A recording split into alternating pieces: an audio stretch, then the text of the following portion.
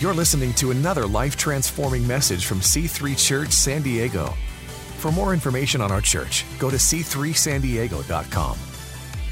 Hey, we are finishing our Easter series called The Weekend That Changed the World. The Weekend That Changed the World. And I feel a lot of pressure, to be honest with you, because this is the last, Easter is kind of like big deal in Christianity, and this is the last Sunday of the Easter series. It's not just the last Sunday, this is the last service, 5 p.m., and I'm closing it down. So I've been feeling the heat. Like it's a big responsibility. And so tonight I want to talk about, we've been talking a lot about the weekend. We've talked a lot about Good Friday and what happened on Good Friday when Jesus went to the cross, he died. And then obviously what happened on Sunday, Jesus was raised from the dead. We talked a lot about the weekend, but in the spirit of the weekend that changed the world, I want to talk about what changed. What changed? Okay, and there's a lot of different things that changed, but one thing in particular happened. The Bible would tell us that light entered the world. That light entered the world. And I want to unpack that and talk about what that means. So the title of my message tonight is Illumination. Illumination. Oh my goodness. Look at that. So awesome. All right, so light entered the world. Okay, so here's I'm gonna read something out of the book of Isaiah. So if you want to come with me in your Bibles to Isaiah 60, we're gonna read 1, 2, and 3, and then we're gonna jump to John chapter 8, something that Jesus says that you've probably all heard before, a very famous statement by Jesus. But before we do that, I want to read this passage in Isaiah because it's crazy, okay? You got to understand, okay, the book of Isaiah was written in like 700 BC by this very talented writer, okay? And he is writing this prophecy about this Messiah, this future Savior that's going to come and save the world and bring light into the world. And you've got to get your head around how insane this is, okay? So 700 BC is when this book was written. So Jesus came along in 0. You count backwards in BC till you get to 0. So 700 years after Isaiah wrote these words, this man named Jesus was born and lived, okay? It would be like Christopher Columbus writing about some guy named Mike who was going to be born in Houston, Texas. He was going to have parents named Debbie, a dad named Joe. He was going to marry some lady named Katie. They're going to have these beautiful 2 kids. He was going to, that is what happened. Isaiah wrote these things that so specifically described, it's crazy, okay? So we're going to read this, and you're going to agree too. This is crazy. Isaiah 60, verse 1, 2, and 3. It's going to be on the screen behind me, but follow along if you got your Bible. It says, "Arise, shine, for your light has come." Now this next sentence on the back end of Easter, are you kidding me? Written 700 years before the first Easter, "and the glory of the Lord is risen upon you." Goodness gracious. "For behold, the darkness shall cover the earth, and deep darkness the people, but the Lord will arise over you, and his glory will be seen upon you. The Gentiles shall come to your light, and kings to the brightness of your rising." How insane is that? Written 700 years before the first Easter, written by this prophet testifying to this future promise of a Messiah, of a Savior that was going to come and bring light into the world. So now we're going to read John chapter 8, verse 12. And again, you've probably heard this, even if you've never been in church. This is a very famous statement of Jesus. And so in verse 12, he says, Jesus says, "I am the light of the world. He who follows me shall not walk in darkness, but have the light of life."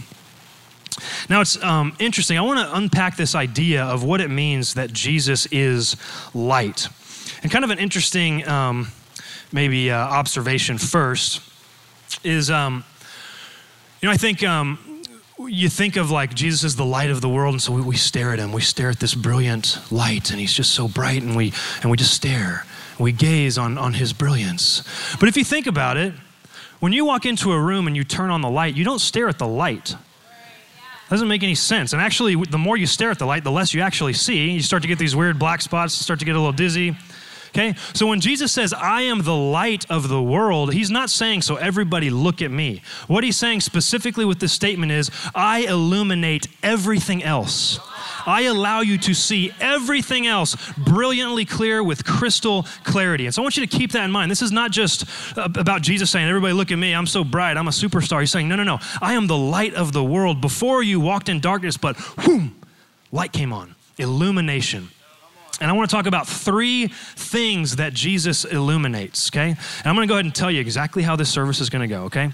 I'm going to do just a very little bit of teaching. I'm going to teach through ways that Jesus illuminates. And I'm prophesying 30 minutes into our future that God is going to minister. I'm going to get out of the way, and we're just going to sing, and we're going to worship God, and I'm going to pray for some people and believe that illumination is going to come. And I know I've been praying all week. There's some of you that have scales over your eyes and just feel like, man, I feel so uncertain. I feel so just in the dark a little bit, and illumination is going to come tonight. I am positive, declaring it in Jesus' mighty name. So 3 areas where Jesus brings illumination. Number 1, to our identity. Number 2, to our purpose. And number 2, to the character and nature of God. Jesus illuminates our identity, our purpose, and the character and nature of God. We good? All right. Point 1. Jesus illuminates our identity. There is, in church, there's the cardinal sin. I mean, the greatest evil in the world is to be inauthentic. Oh my goodness. In church, it's, we're so, anybody who's inauthentic, who is fake, I mean, that is you are you're the bottom of the barrel, you know what I mean? In church, that's what we strive for, is being authentic. And I would say that one of the sort of hallmark, as a church, our vision is a church that is fresh, real, and powerful. And I would say, and I know this is true for Katie and I when we came here 7 years ago, I bet you that for a lot of you, one of the things that drew you to this church was the authenticity, that people are real. And that's one of the most attractive things. And I think one thing that's important to note is that authenticity, every single one of us is journeying back from some level of inauthenticity towards authenticity. None of us is perfectly authentic. And I loved what Chris Gomez said as he was about to get baptized. He was standing, I'll reenact it, okay? So Marco was standing here looking so handsome with his buzz haircut, whatever. And Chris Gomez was here in his super cool shorts and his flip-flops. And he said, I just felt like I just picked up some stuff along the way. And how true is that? That we just kind of slowly because of past decisions, because of words that have been said over us, we're just kind of piling up all this junk, all this baggage that we just kind of start to carry around and start to get weighed down. And so every single one of us is on a journey back from inauthenticity. We all on some level live sort of viewing the world through these lenses and through these filters and with all this baggage. And I just love the way that Chris Gomez put it. So authenticity, we're going to talk about this idea because remember, Jesus is going to illuminate our identity. So what does it mean to be authentic? Well, I am glad you asked. That is a very intuitive question of all of you, I might add. The word authentic literally means to be of undisputed origin. To be of undisputed origin. So we're gonna hash this out with a little analogy, okay? So in Paris, France, there is a museum, a very famous art museum called the Louvre. And in the Louvre, there is a very famous room because in that room, there's a very famous painting. It's the only painting in the entire room, and it's really small. It's just a little bit bigger than a piece of paper, and it's called the Mona Lisa. Now, the Mona Lisa is probably the most famous painting in the history of the world, and it is regarded as authentic, meaning that it was actually fashioned at the hand of its creator, Leonardo da Vinci. It's undisputed. Everybody agrees that that was painted by Leonardo da Vinci. And did you know that you were fashioned at the hand of your creator? Ephesians 2:10 says that you are his workmanship. How beautiful is that? God is an artist, and you, my friends, are the work of art. Now, just go with me here. This may get a little weird, but I think it's going to be good. All right, let's say I go in to the Louvre, and I walk into that famous room with that famous painting, and I point at it. And I say, this painting is a fake. I could have painted that with my eyes closed. That is fake, fake, fake, fake, fake. Do you know what's going to happen? Nothing. Well, I'll probably be escorted out of the building, but nothing's going to happen. You want to know why? Because I have no authority to speak on behalf of the authenticity of this painting. No one cares what Mike has to say about the authenticity of the Mona Lisa because I don't have any authority in that realm, okay? So here's the crazy thing. There's nothing stopping anybody from going into the Louvre and disputing the authenticity of the Mona Lisa. Any one of us could do it, but no one's going to listen. But this is very important. I want you to listen to me. Okay, there are disputes about your origin all the time. The devil is always whispering in your ear, you really think you were created to be a marketplace giant. You're really created to be, to minister in the marketplace and to generate wealth and to really spread the gospel in the marketplace. Well, if that's so, then how come, that business failed? Or how come, your credit score is in the gutter? How come you've got all this debt? You really think you're called to be a disciple maker, called to be a minister, but look at what you did last weekend. Look at what you were looking at last weekend, or whatever the case is. There's constant disputes about your origin, and there's nothing you can do about it, okay? And they can come from the enemy, they can come from the devil, from the powers of darkness, or they can just come from people around you, okay, that speak negative words over you. There's nothing we can do to stop people disputing our origin, nothing we can do. But they have no authority. It's just like me going into the Louvre and saying the Mona Lisa's fake. Nobody cares, doesn't matter, okay? Now, here's what happens. The only person that has authority to speak on your origin is God and you. So inauthenticity happens when we start to agree. And gosh, I am so guilty. I'll be like, I really thought I was like called to the marketplace and really felt like God has ordained me to really go into business and to conquer, but it's true. This one business is failing, or just had a really bad month, and we start to agree with these things. And maybe it's really not true. Maybe I'm not cut out for really serving the church at a really high level, and because of whatever I did, or and we start to agree with these things. And just like Chris Gomez said, we start to pick up all this baggage and start to believe these things about us that aren't true, begin to see the world through these certain filters and these lenses, and then Jesus turns the light on. All of a sudden you're like, what in the world? What am I wearing? How did I get all this junk on me? And he brings illumination and then shows you and so gently walks you through how to pull this off, how to pull that off, how to shed this, how to get that dirt off your shoulder. Amen. Come on. Any Jay-Z fans? Anyway, and so I want to tell you just kind of a story from my life. This is super recent, okay? That just this revelation that's coming at me, as a pastor of this church who's been following God for 10 years, okay? And it is this constant journey of illumination. God revealing things about yourself, and you're like, man, that this is incredible. So I am, shameless plug, a Pathfinder's apprentice. Come on. So Pathfinders is our marketplace ministry, all geared towards people who really feel called into business, called to make a difference in the marketplace. And the apprenticeship is this very intensive program. There's 12 of us. A bunch of people applied, and they didn't get in, but I did. So it's pretty awesome. And you'll understand why I just said that here in a minute. And in this apprenticeship, okay, we had to take this assessment. And you've probably heard of it. It's called Strengths Finder, okay? Really popular. It's not really a personality assessment, just kind of an assessment of different areas of strength and all this. Anyway, so you answer a bunch of questions, and then they've sort of identified these 34 themes of sort of areas of strength that people can operate out of, and then based on your answers to these questions, they give you your top 5 strengths, and they actually rank them in order 1, 2, 3, 4, 5. So I took this test and just kind of, all right, cool, whatever. And then I got this printout, this report.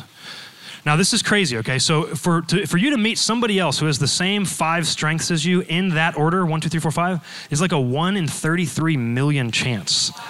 And so I start reading this printout, and I'm like, I have this, I don't want to be put in a box, okay? When you tell me I'm like an INTJ or whatever, I'm like, whatever.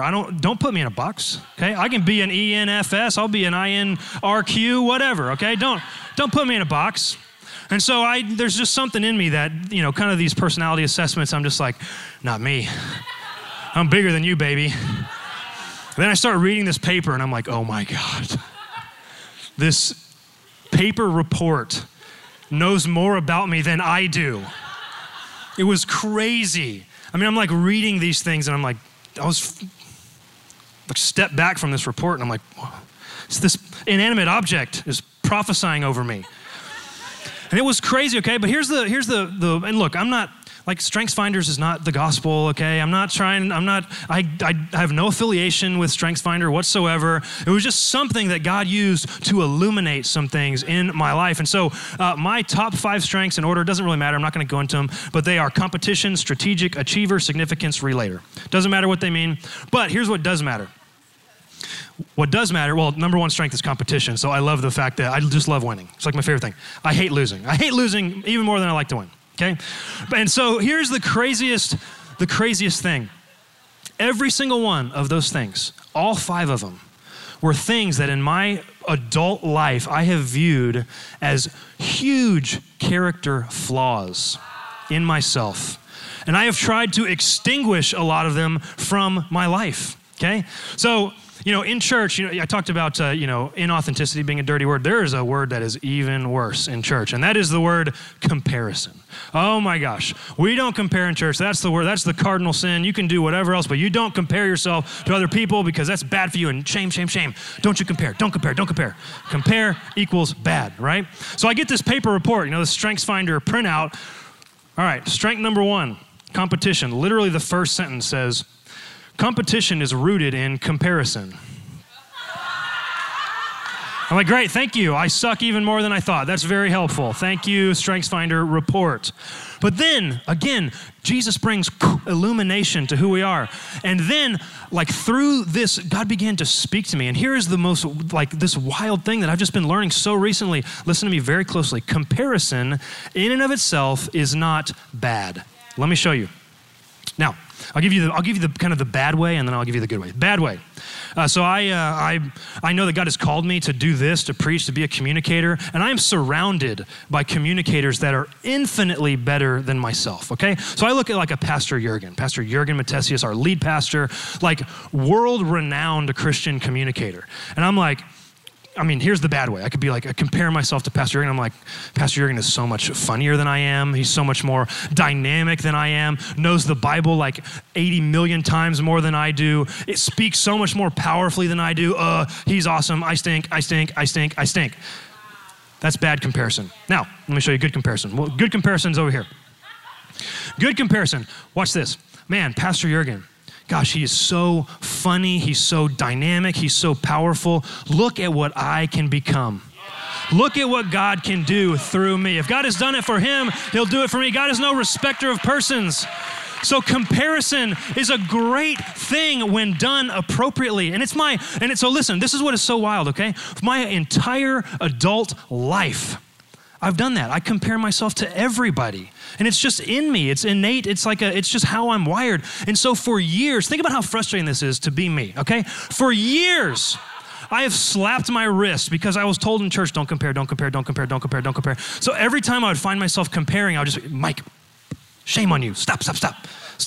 And so it was this constant beatdown. I felt like a failure every day. But look, Jesus turn the lights on. And now this comparison thing in me is insanely healthy. It's great. I view other people as a model of possibility. I see people I see a Jim O'Connor super successful in business. I say, man, if God's done it for Jim O'Connor, he's going to do it for me. I look at Pastor Yeager and I say, man, he's an incredible communicator. If God's done it for him, he's going to do it for me. Come on. So boom, illumination.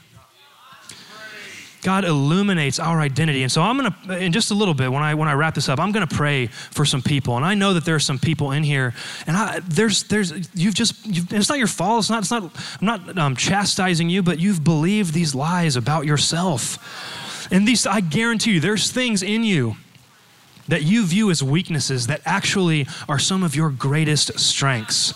And so we're going to pray tonight that God would illuminate and turn the lights on, and that scales are going to fall off of people's eyes, and you're going to see yourself in a totally different light, not listening to the lies that have been spoken over you, but listening to what God says about you, saying, you are my workmanship.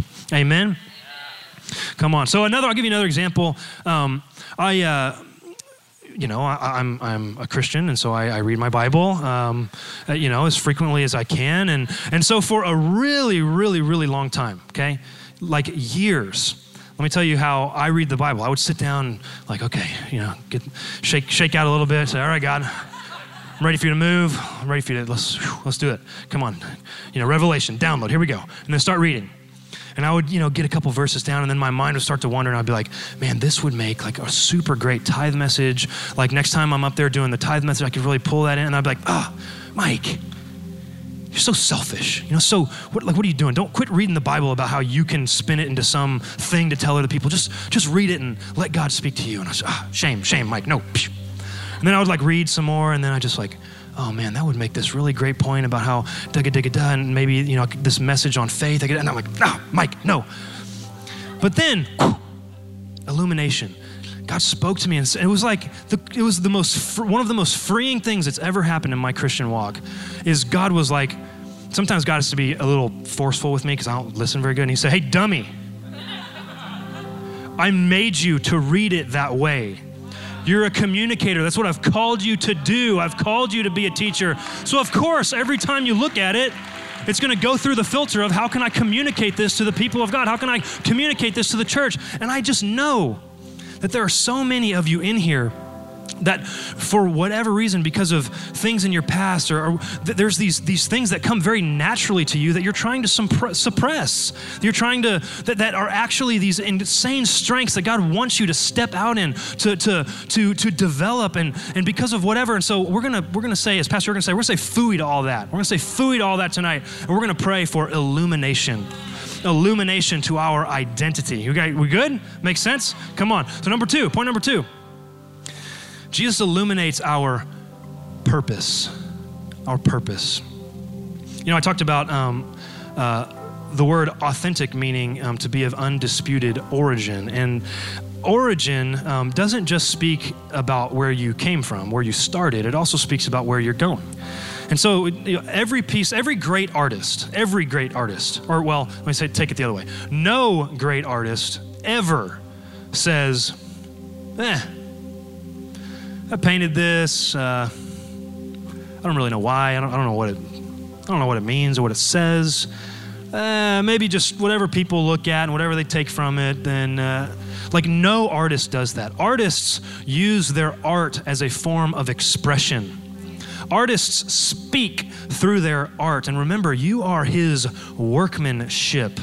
God has an assignment for you, something for you to accomplish that was wired in you innately from birth, predestined, something for you to do. And so Jesus will illuminate your purpose.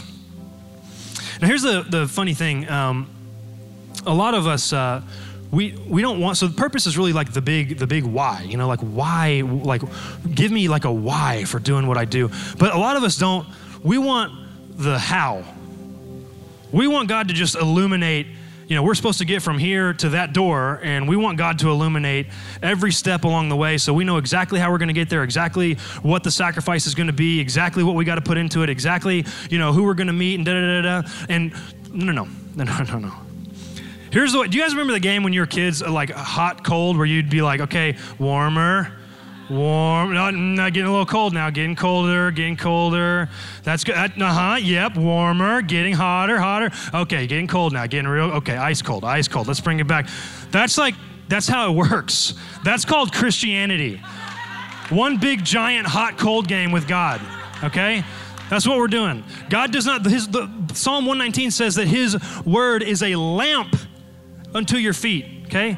And I'm talking not like tactical gear lamp with 8 million lumens. I'm talking about a little oil lamp that just shines enough for you to see the next few steps.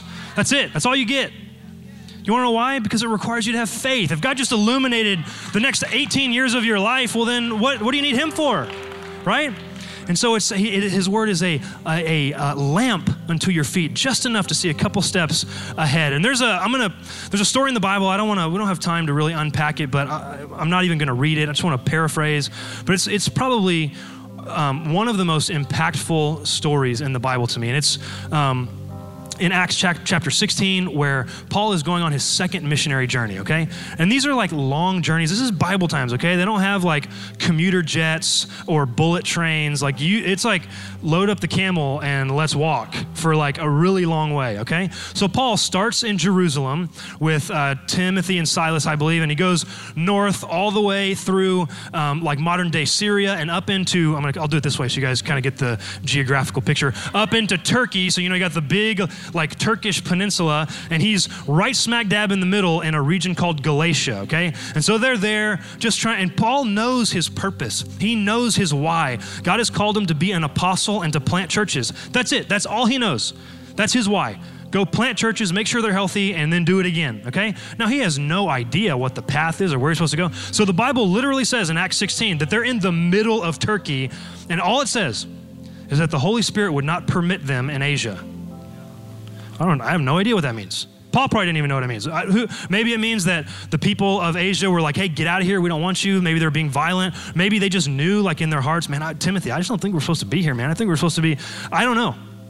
But they're like, all right, well, this isn't the place.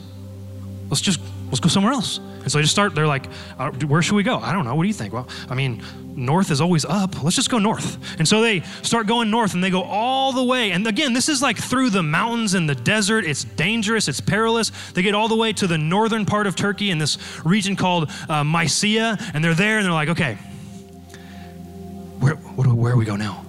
And Paul's like, I don't know. And Timothy's like, well, you're the leader. What do you mean you don't know? And he's like, oh, I'm not sure. I don't know. So like, well, we went north and now we're at the ocean. There's no more north. We'd either go left or right. What do you think? Flip a coin, right? Sure, let's go east. So they go east all the way to Bithynia.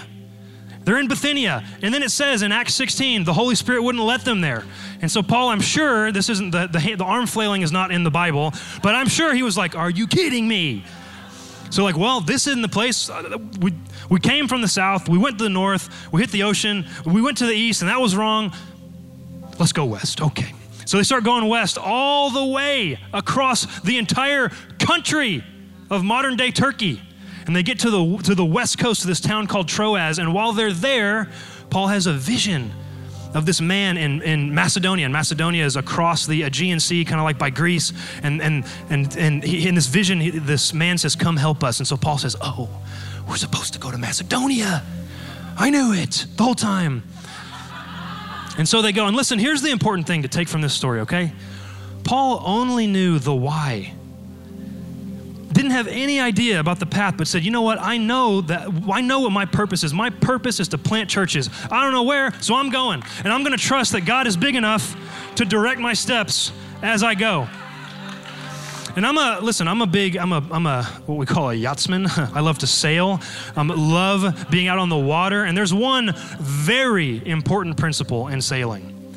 And it is that a boat has zero steerage when it's sitting still. The only way a rudder works is if water is flowing over it. The only way water's flowing over the rudder is if you're going forward. God cannot steer you if you're not going forward. And I know it's scary, but sometimes you got to just take a step and move. And listen, there's this epidemic and listen, I'm a millennial Christian, so I'm making fun of myself, okay? There is an epidemic among millennial Christians where this is what you hear all the time. Oh, you know, I'm just waiting on God, you know? Just waiting on him to open a door. Hey, when that door opens, I'm ready, baby. I'm gonna sprint. But don't see any open doors. So I'm just going to wait till, listen, the Bible says knock and the door will be opened to you. Nobody knocks on an open door. You knock on doors that are closed. So quit waiting on God to open a door and go knock on doors. Say, hey, God, is this the right door? And God's like, no, go that way, 2 doors down. Okay, cool. This way, knock on the door. Is this the right one? Yeah, come on in. Go, just go. God will illuminate your purpose. And listen, I have the most schizophrenic, bipolar professional life of anybody you have ever met. My poor wife, poor Katie has put on her counselor hat for like 18 different redefine your career conversations. And I'm just like, Katie, I don't know what I'm doing. And here's the crazy, I'm telling you, I don't have time to unpack it, okay? Well, let me put it to you this way. I started out as a professional musician, okay? I toured around playing guitar in country western bands. Then I went to school, I became an engineer. Then while I was in school, I was doing creative web design work. No engineer in the world ever did creative stuff. It's just, I remember just being along the way being like, Katie, what am I doing? This makes no sense. But all we were doing was just following God and trusting that God, if we kept forward momentum, would steer us. And I'm telling you, friend, my life, I am one of the most blessed men on the planet. And we have seen God move in some of the most incredible ways, and some of the stuff that I'm stepping into in business and being able to do through this church are unbelievable. And I'm not telling you that to boast. I'm telling you that let that be a model of possibility. I'm not special. If God has done it for me, I promise you He will do it for you too.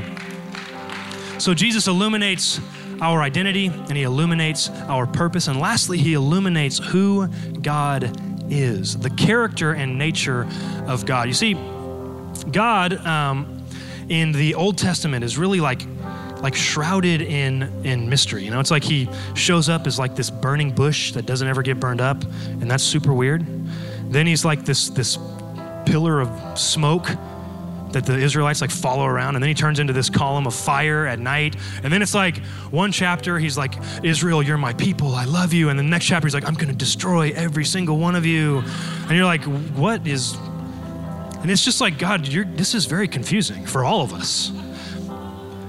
But you see, then Jesus comes along. Colossians 1:15 says that He, Jesus, is the image of the invisible God. If you want to know what God is like, you look to Jesus. And last week, Pastor Yeager, if you were here on Easter Sunday, brought up this cosmonaut named Yuri Gagarinov or something. I can't say it. We'll call him Cosmonaut Yuri so that I don't butcher his last name. And he is reported to have said, he was the very first man to enter space. And he said, I've been to the heavens. He's reported to have said, I've been to the heavens and I saw no God there. So C.S. Lewis, who was still alive, wrote this essay, this response to that called The All-Seeing Eye. And in it, he draws that paints this incredible analogy where, and it's a little, I want to unpack it really quick. He says, you can't expect a creator that created a universe to relate to things in that universe the way that things in that universe relate to each other, okay? Now, when I first read that sentence, I had to read it about 18 times so then he, thankfully, Dr. Lewis, gives a more understandable analogy. He says, instead, we have to think of God relating to us the way that a playwright would relate to the characters in his play. So I want you to think about something with me right here as we close. Hamlet is a very famous play written by William Shakespeare. I believe it's the most acted out play in the history of the world. And, Hamlet is, I think, the Prince of Denmark or something, and he is going to avenge his father's death or whatever. Now, I want you to just go with me for a second, okay? Imagine you're in the play, and you've got to go try to tell Hamlet about William Shakespeare, okay? So we go up to Hamlet. All right, Hamlet, have you heard of this William Shakespeare? And Hamlet's like, what in the world is a William Shakespeare? And he's like, well, and so Hamlet says, well, I mean, is he a character like us? No, he's not a character. He's kind of outside of, he's a lot like us. We're really kind of in his likeness, but it's different. But the scene that we're in, he thought of it, and it's can you imagine trying to explain the idea of William Shakespeare to a character of his play? It would be really hard. Now, the only way that you could have a true understanding of who William Shakespeare is if William Shakespeare wrote himself as a character into the play. And that is exactly what Jesus is. God entered his own play, wrote the character of Jesus so that we could understand who God is, the nature and character of God. So as we close, I'd love it if every head would be bowed, every eye closed. Talking a lot about illumination, and there's a particular kind of light I want to sort of talk about here as we close, and that is a lighthouse. A lighthouse they're not used so much anymore, but in the old days, a lighthouse would be positioned on a very treacherous piece of land to really warn ships about, land, but also to, if you were out to sea, to really provide direction and a visual anchor. And a long time ago, I told you I love the water. I love being out on boats. And I was on this boat, and it wasn't out at sea. It was on a really, really big lake. And I was with some buddies, and we were just kind of goofing around, and the sun kind of was starting to set, and I was like, oh shoot, it kind of just crept up on us. It's like, we got to go. And so, but it was too late. Like the sun was just falling way too fast. And all of a sudden we found ourselves in the middle of this pitch black lake. And so, okay, we'll turn the light on from the boat, and nothing. No light. The big, spotlight light on the boat was burned out. And so I cannot tell you how disconcerting it was.